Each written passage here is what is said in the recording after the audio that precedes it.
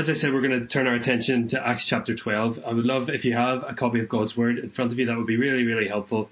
We're going to be moving through the verses, maybe not dealing with everything in this story.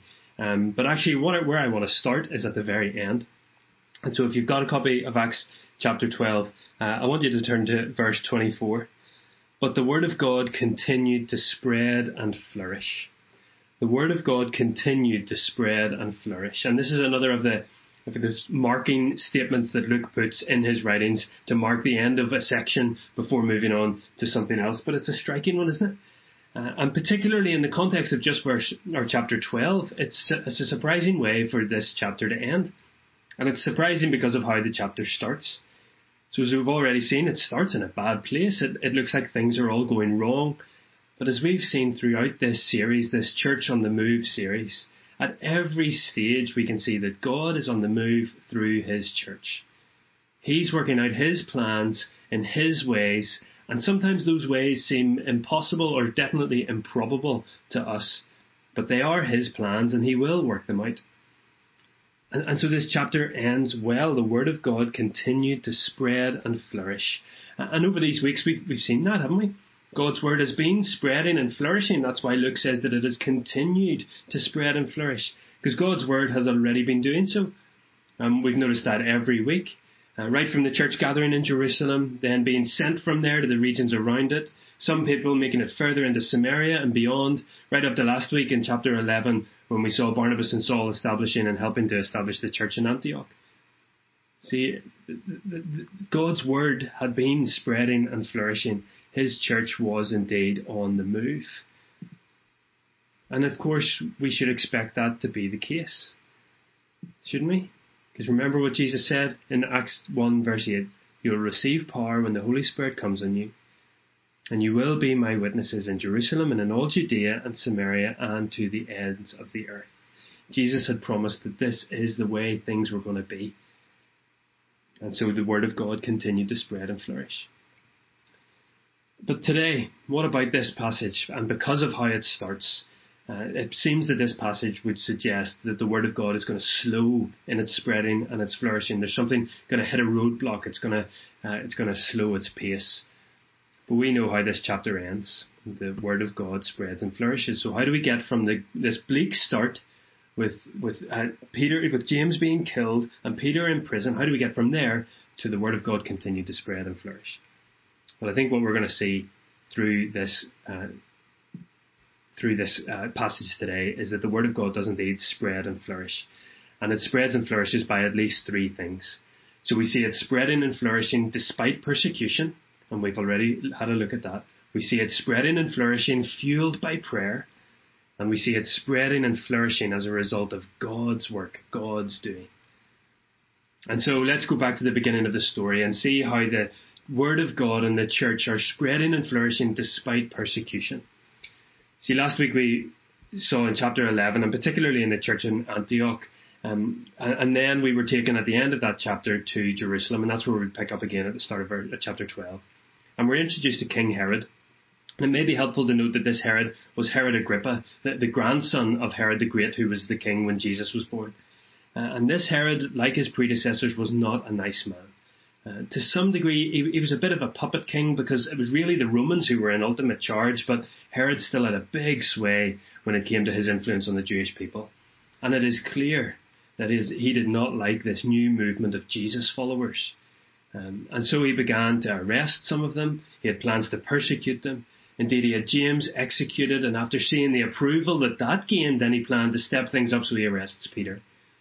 And so Herod thinks he can crush the church. He thinks he's gaining popularity and approval, and all of that fuels his activities. But inevitably, it's that sense of pride. It's that refusal to acknowledge God which causes his ultimate downfall that we see at the end of the chapter. And so Herod maybe thinks he really is something. And I guess even for the church of the day who are facing life under his reign, it might have seemed that this was a serious threat to their existence, not to mention their growth. But ultimately this account demonstrates that despite what is going on, God is never out of control. God is never asleep at the wheel. He's working out his plans in his ways, in his timing, and so we can trust him. And maybe that sounds very neat and tidy and straightforward, but let's think about the situation that Peter and the church find themselves in. The circumstances they're in do not warrant pithy little sayings or bumper sticker statements. The church here are in a really seriously dangerous environment. So Peter has been arrested and Herod isn't messing about.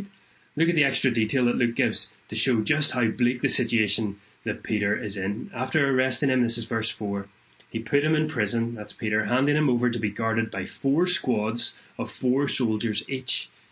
Herod intended to bring him out for public trial after the Passover. Peter is well and truly locked up. He's in chains and he's being well guarded. The situation looks dire. It looks like Herod is in control. Indeed, we see that he's making plans about what he intends to do. But as we see here and through the rest of the chapter, Herod's plans are no match for God's. And that's kind of the point. But before we get to that point, let's put ourselves in Peter's position and in the position of the church in Jerusalem. You see, they don't know how the situation is going to turn out. They haven't seen the end of chapter 12 yet. And it seems that all they've known since they started gathering as a church is persecution and trial and difficulty. And now they see another one of their key leaders killed and another one locked up with his fate still to be decided. And so again, the situation looks bleak. It looks, dare we even say, it looks hopeless. But that's not the impression we get from this church. Because what we've seen so far from this group of early Christians is that whatever pressure they have faced, they haven't crumpled. In fact, throughout this series, we've seen the complete opposite. We've seen that when we would expect collapse, all we've seen is growth and strength and courage and spreading and flourishing. Remember, if you were here last week, we took a look at some of the markers that Luke has put in his writings up until this point to show the growth of this church, the spread of this church, the flourishing that God is bringing about. And so despite the persecution that the church is facing, it is spreading and flourishing. More and more people coming to know Jesus. The good news is advancing, just like Jesus said it would. Just like Jesus said it would. And that's an interesting thought, isn't it? Things are happening in terms of the spreading and flourishing of the church in the way that God had said they would. Almost every week, if not every week, we've recognized God's mighty hand at work in the situations that these first Christians found themselves in. Right from Stephen's heroic and gracious martyrdom through the guidance of Philip to the chariot side of the Ethiopian, then Saul's epic encounter with the risen Lord Jesus himself, and then the angel involvement and the heavenly visions in Cornelius' appointment with Peter, then the placing of specific people in specific places for the church in Antioch to begin and grow. All along we can trace the hand of God at work. And sometimes that's in dramatic and clear ways. And in other times it seems to be more behind the scenes, and it's only with hindsight that we can fully appreciate God's hand at work. But all along, at every step, God has been at work. And so now we have this scene in Jerusalem, where this king with a small k has plans to squash the community of the king with a capital K. And there's only going to be one winner. And so even though the situation looks bleak, maybe even from some perspectives looks hopeless, it's clear from what we read that Peter and the early church do not think so. The experiences they had had up to this point would have fueled the fire of faith in their hearts. They had seen God's work in wondrous and miraculous ways in the days and weeks that preceded this arrest, so why would they not expect God's plan to be worked out in the middle of another difficult situation, even if at the time they couldn't see it for themselves? And perhaps it was this kind of faith, this level of hope, this trust in the God they knew, which meant that the church was able to spread and flourish despite persecution. Perhaps it was the complete confidence that they worshipped the true and living God, and so even though hardship and persecution and death may come, they still knew that faithfulness to Him was the right path to take, in fact the only path to take. And so they spread the good news of Jesus. The church continued to flourish despite the persecution they faced. So that's the first thing we see in these chapters, that despite the persecution, the word of God continued to spread and flourish. The second thing that I want to note is that we see the church continuing to spread and flourish, and it was fueled by prayer. And so what I want to do now is recognize the amazing response of this church to the crisis they seem to be facing. And so as we've already noted, their attitude was not to see this as bleak and hopeless, but rather, look at what we see in verse 5. Rather, they gathered. So Peter was kept in prison, but the church was earnestly praying to God for him. And this might sound like a simple sentence, but it's a remarkable response given what we've seen in the first 4 verses. The church are in a great time of need, and their immediate response is to pray. And this isn't some kind of knee-jerk reaction. In fact, it's a pattern that we've seen time and time again by the early believers. I mean, if we look back into Acts 1, we see them praying after the ascension of Jesus. In Acts 2, where 3,000 are gathered and the church in Jerusalem is born, then we see the pattern of prayer as a regular part of their meeting together. In Acts chapter 4, Peter and John hauled in front of the ruling council, the Sanhedrin, and what's the response? Again, the church gathered to pray.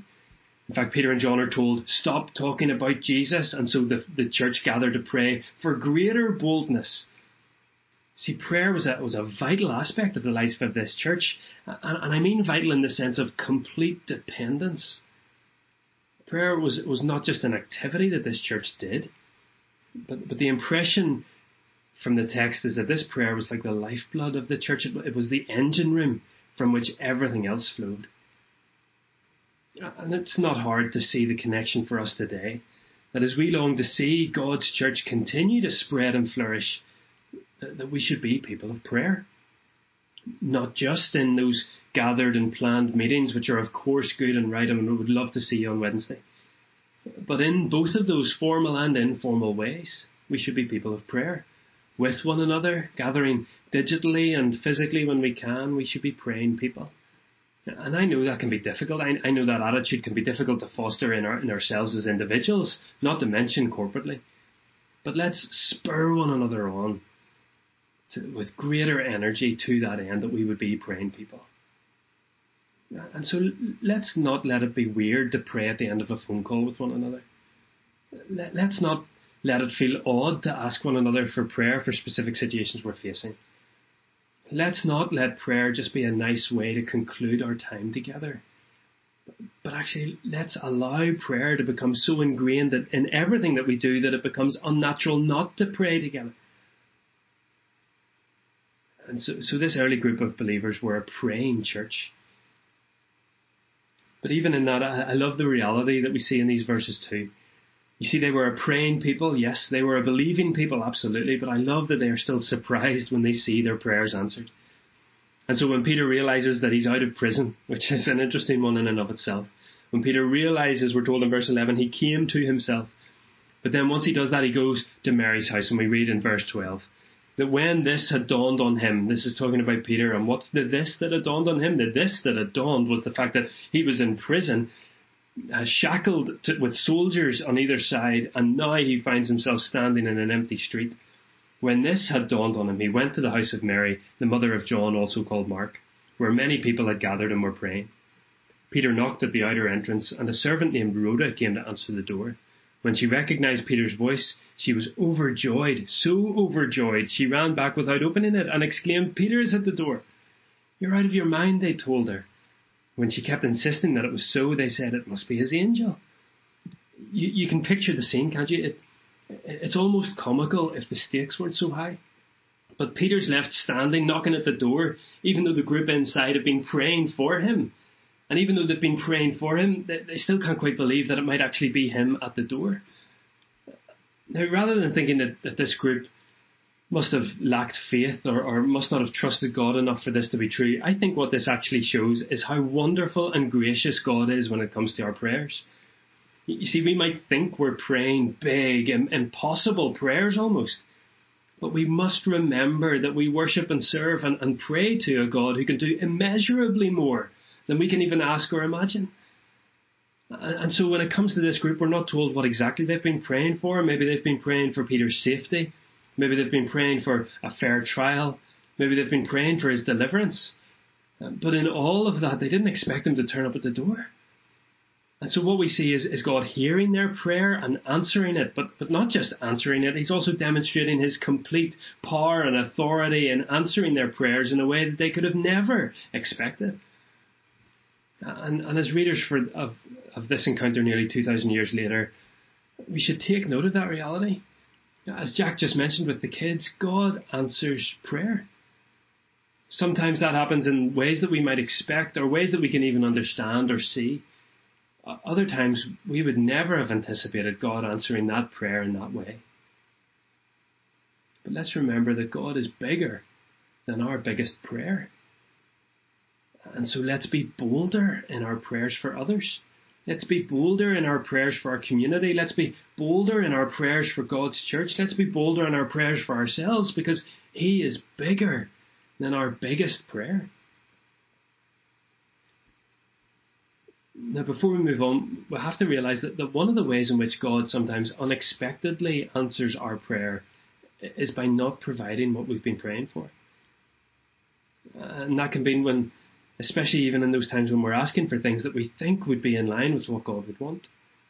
But yet those prayers seem to go unanswered. Why is that? Now that's a massive question. We've mentioned it before. Undoubtedly we will mention it again. And so I'm sorry that this might feel like some kind of surface skimming answer. But in the same way that we pray to a God who can do things beyond our understanding or comprehension, that also means that he has the benefit of seeing time and circumstances in ways that we cannot begin to fathom. And so sometimes that means that the answer to our prayer is not yet.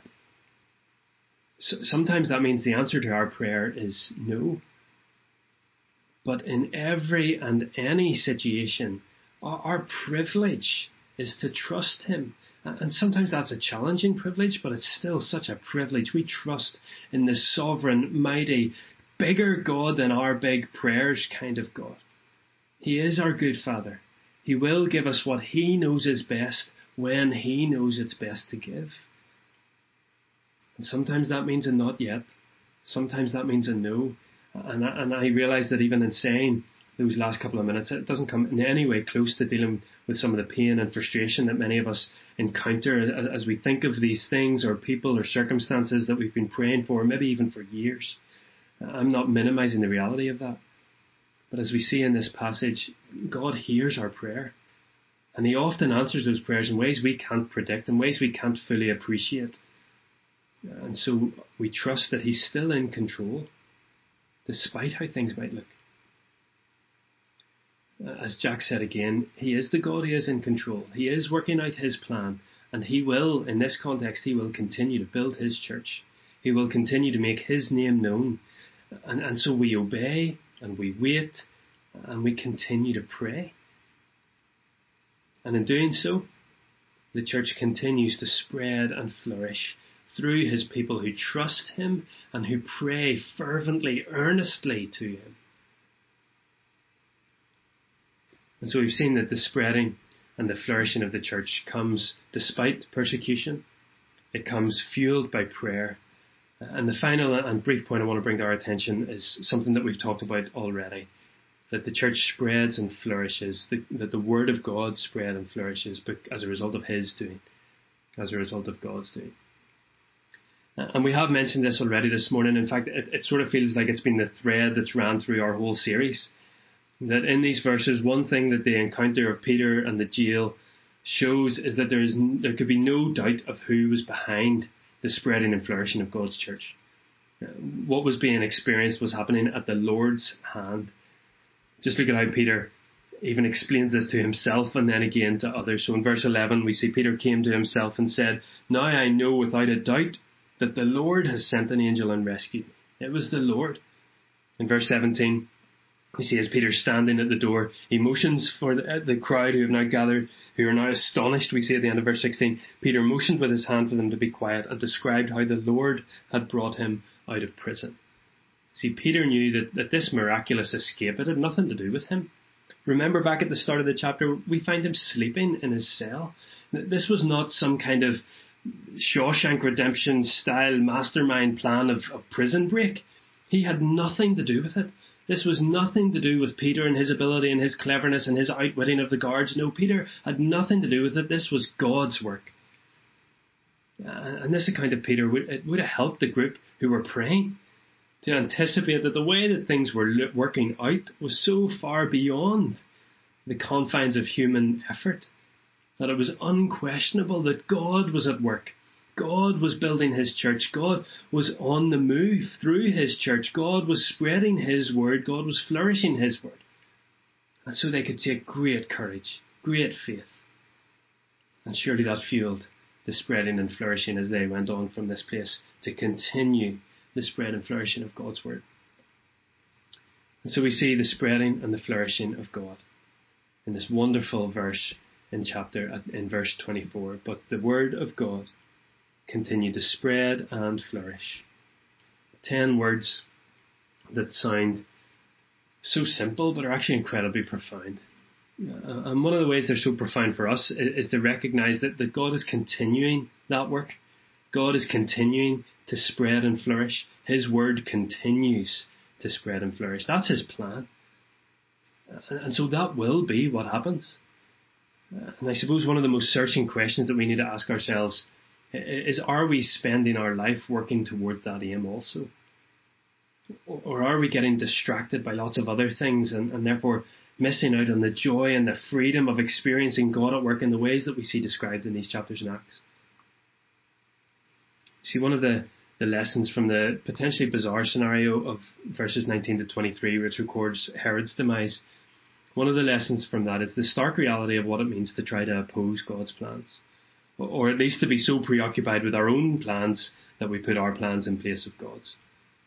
Now, obviously, there's a lot more detail that we could go in here now, but for now, what I think Luke is trying to show is that God is achieving his purposes.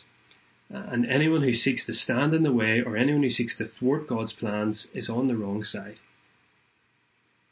Remember back to the beginning of the chapter, Herod has been trying to arrest members of the church, persecute them. But as we've seen week after week in this series, God's business was in building his church. So it didn't matter who you were or how lofty your position on earth seemed. If you were not on God's side, then you were on the losing side. That's the stark reality that Herod learned. God's will would be done, no matter how much he tried to stand against it. And maybe we feel like we're not comparable with Herod, that he was a really bad egg, and so God's dealings with him don't have much to teach me. But can I graciously say, let's not be fooled into missing the stark reminder of God's righteous holiness, his just dealing with sin. Rather, let us see this warning that's in front of us, not to waste our lives chasing after priorities that are not God's priorities. And what are God's priorities? Well, we've seen them. In terms of this whole series, it's clear his priorities are around his word spreading and flourishing, his good news being spread, his church being built, and that church being on the move with the message of Jesus to a world that needs to hear it. And so his word will spread and flourish. It has been doing so for 2,000 years and it will continue to do so. And it will spread and flourish despite the persecution that we may face. So therefore we can be courageous. It will spread and flourish fueled by prayer, so let's be praying people. It will spread and flourish as a result of God's doing, so let's be attentive to where he is leading us to go. And all of that is so that the good news will spread and flourish, that we will continue to be witnesses of his to the ends of the earth, in Gilnahirk and Braniel, Dundonald and Shandon and Kings Road and Tullycarnet and Cherry Valley and Ballygowan and beyond. Let's be his church on the move as we seek to faithfully spread his message of good news. And remember, his message is good news. The message of Jesus is good news. When we realize that the sin in our lives is keeping us separated, eternally separated from our Father God, yet in his majestic love, he stepped in to provide the sacrifice for us, to pay the penalty in our place. That Jesus Christ came into the world, living the perfect life, demonstrating what it means for the kingdom of God to be in our midst. And then he took the penalty that was mine and yours, the penalty of my sin, and he hung on the cross, taking that upon himself. so that when I put my faith and my trust in him and in him alone, then I am welcomed in with the arms of an embracing Heavenly Father. That my sin is now being dealt with. In this wonderful exchange, the righteousness of Jesus is put on me, and the filth of my sin is put on him. This is grace, this is mercy, this is love. And then, of course, rising from the dead, Jesus shows that he is more powerful than the sin that he died to pay for. He is more powerful than his enemy. He is more powerful than anything, and so he reigns eternal, waiting to come again and usher in his kingdom in all its fullness. And so maybe this morning we need to appreciate that this is God's good news. This is what he's calling us to share. And yes, there can be times when it feels like we are under pressure. It feels like we are facing some kind of persecution, and I use that word, aware of how the global state of persecution looks. But we know that the word of God continues to spread despite persecution, so we can be courageous. We know that the word of God continues to spread and flourish, fueled by prayer, so let's get on our knees with one another, for one another. And God's word will continue to spread and flourish as a result of his doing. It's his grace at work in my life that means I can then serve him. It's not I serve him to earn his grace, I serve him to grow his kingdom. No, this is God's doing. And it's all as a result of his wonderful love and grace. And so we come again to, as we do every week, to remember the joy of the good news of Jesus. And we do that by taking communion together. And I think that's an incredibly fitting way to do it. To finish off this series. As we think of the church on the move, then we recognize that we are the church of God because of what Jesus has done for us. And so let's prepare ourselves for communion. And one of the ways I want to do that the Bible is clear that we examine our hearts before we take of the elements. And so I want to give us space and time to do that. One of the things we're going to do is sing together. We're going to sing, "Oh, Praise the Name." This glorious declaration that Jesus is worthy of praise because of what he's done. And the song walks us wonderfully through the story and the weekend of Calvary and the resurrection and the coming kingdom that is to be. And so let's sing that song together. And maybe you want to gather the elements where you are, maybe some bread, some juice, some wine, however you celebrate that together. And so let's prepare ourselves for communion. But before we do that, let's pray together.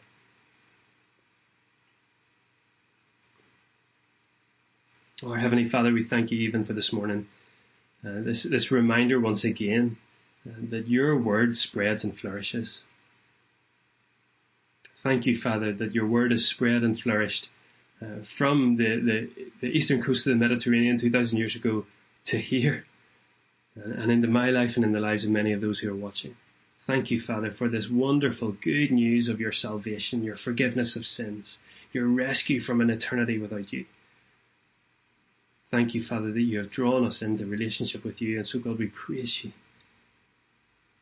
And in response to that wonderful grace and mercy that has been shown, we pray that you would strengthen us to continue your mission that you've given us to do. Help us, Father, to be people who love and care for one another and spur one another on to that end, and pray for one another regularly and with one another when we can. And we thank you, Father, that we are entering into your mission. Thank you that you are on the move and you will continue to be on the move. And so we want to join you in your mission with all the energy and all the freedom that you give and that we can muster. Father, come, we pray. And as we turn our attention towards celebrating communion together, we're just reminded, Father, of the wonderful sacrifice that you paid to draw us into this relationship with you, so that we would know forgiveness of sin, so that we would know life with you for now and for all eternity. And so we pray, even as we sing, that you would enlighten our hearts again to the wonder of the sacrifice that you paid on our behalf. And may you indeed receive the praise that's due your name because of your good news. And so it is for your glory, for your kingdom, for the extension of that kingdom, for the growth of your church, for the continued spread and flourishing of your word that we pray. Amen. Amen.